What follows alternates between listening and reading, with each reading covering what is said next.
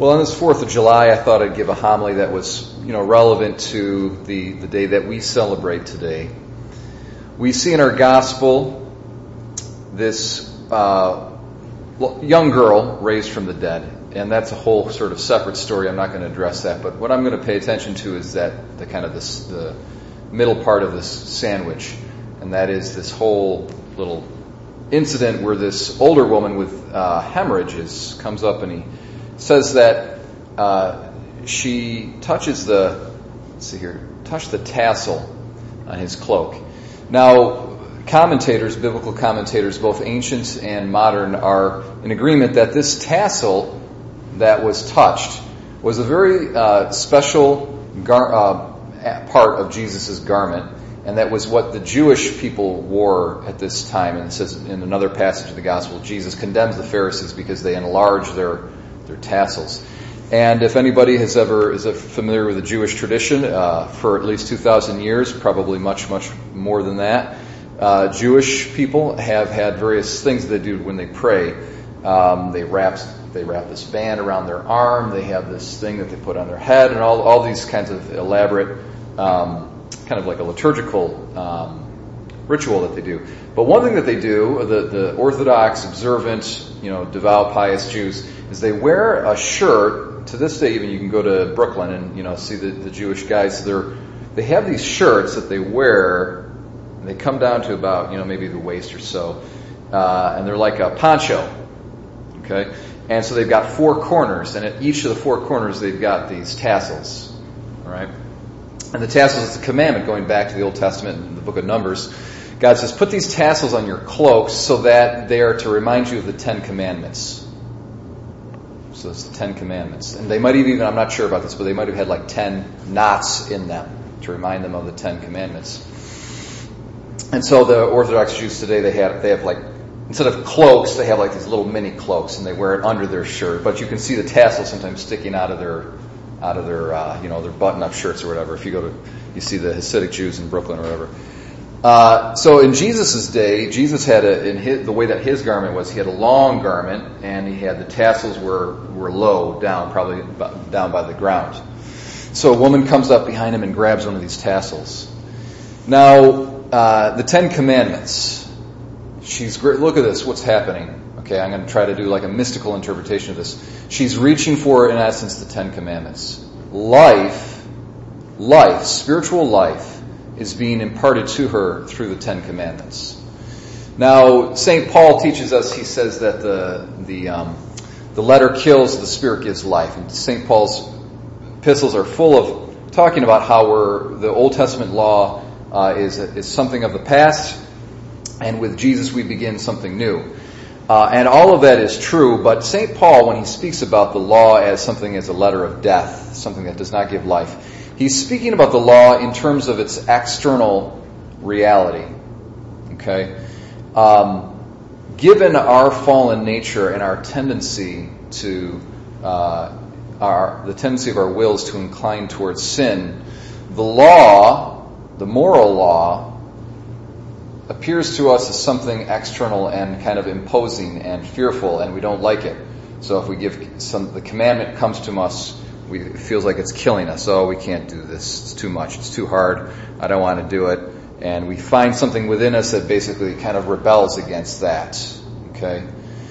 And so when St. Paul talks about how the law is done away with, he's speaking about the law in this kind of external reality.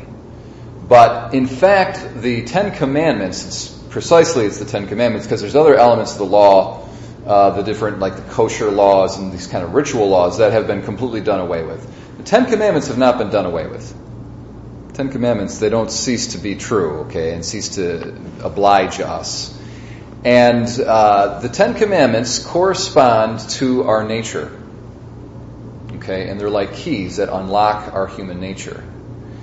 And the reason why they appear sometimes formidable is because of our nature is corrupt, because of original sin. But Jesus has come to renew our human nature, to give us a new humanity. And so we see Jesus, we can envision him, he's the new humanity, and he's got the 10 Commandments on him.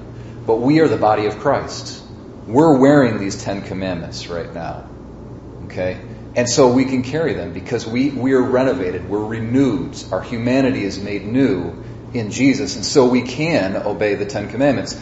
St. Paul says in Romans chapter 8, he says, there is now no condemnation for those who are in Christ Jesus. For what the law of the Spirit of life, or for what the law could not do in that it was weakened in the flesh, God did by sending His only begotten Son in the likeness of sinful flesh, to condemn sin in the flesh, so that the righteous requirements of the law might be fulfilled in us, who walk not according to the flesh, but according to the Spirit. Because we have the Holy Spirit dwelling within us, renewing us, making us new creatures, we are able to fulfill the just requirements of the law, meaning the Ten Commandments.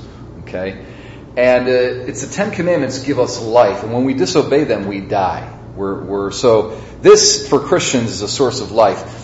Jesus begins the Sermon on the Mount by talking about the Ten Commandments. He goes through the Ten Commandments and applies them to Christians. That's the most foundational aspect of Christianity, is the Ten Commandments.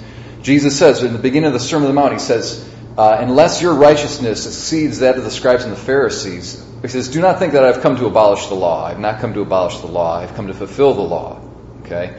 And unless your righteousness exceeds that of the scribes and Pharisees, you'll not enter the kingdom of heaven. So the law is still in effect. But what makes it a source of life instead of a source of death is that we are renewed in Jesus. We are a new humanity in Him. And so I'm going to tie this into 4th of July. My brothers and sisters, we live in a country that is historically Christian. Not necessarily Catholic Christian, but it is historically Christian. And we are falling away from the Ten Commandments.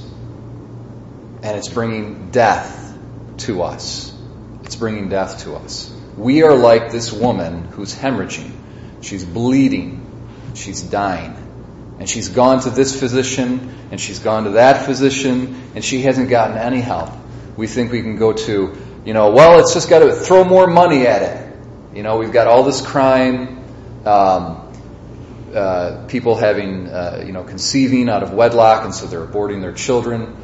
All of this confusion with sexual orientation and gender identity.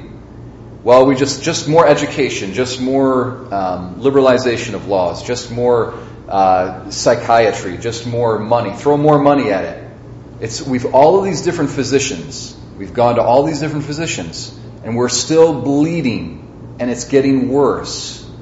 It's because we've gotten away from the Ten Commandments. So our prayer today, my brothers and sisters, is may we, as Americans, reach forth to that tassel of those Ten Commandments and see it not as something that limits our freedom, but something that sets us free and gives us life. By obeying the law of God, we are acting true to who we really are as human beings. The law is good for us, and when we obey it, we enter into liberty and flourishing and happiness.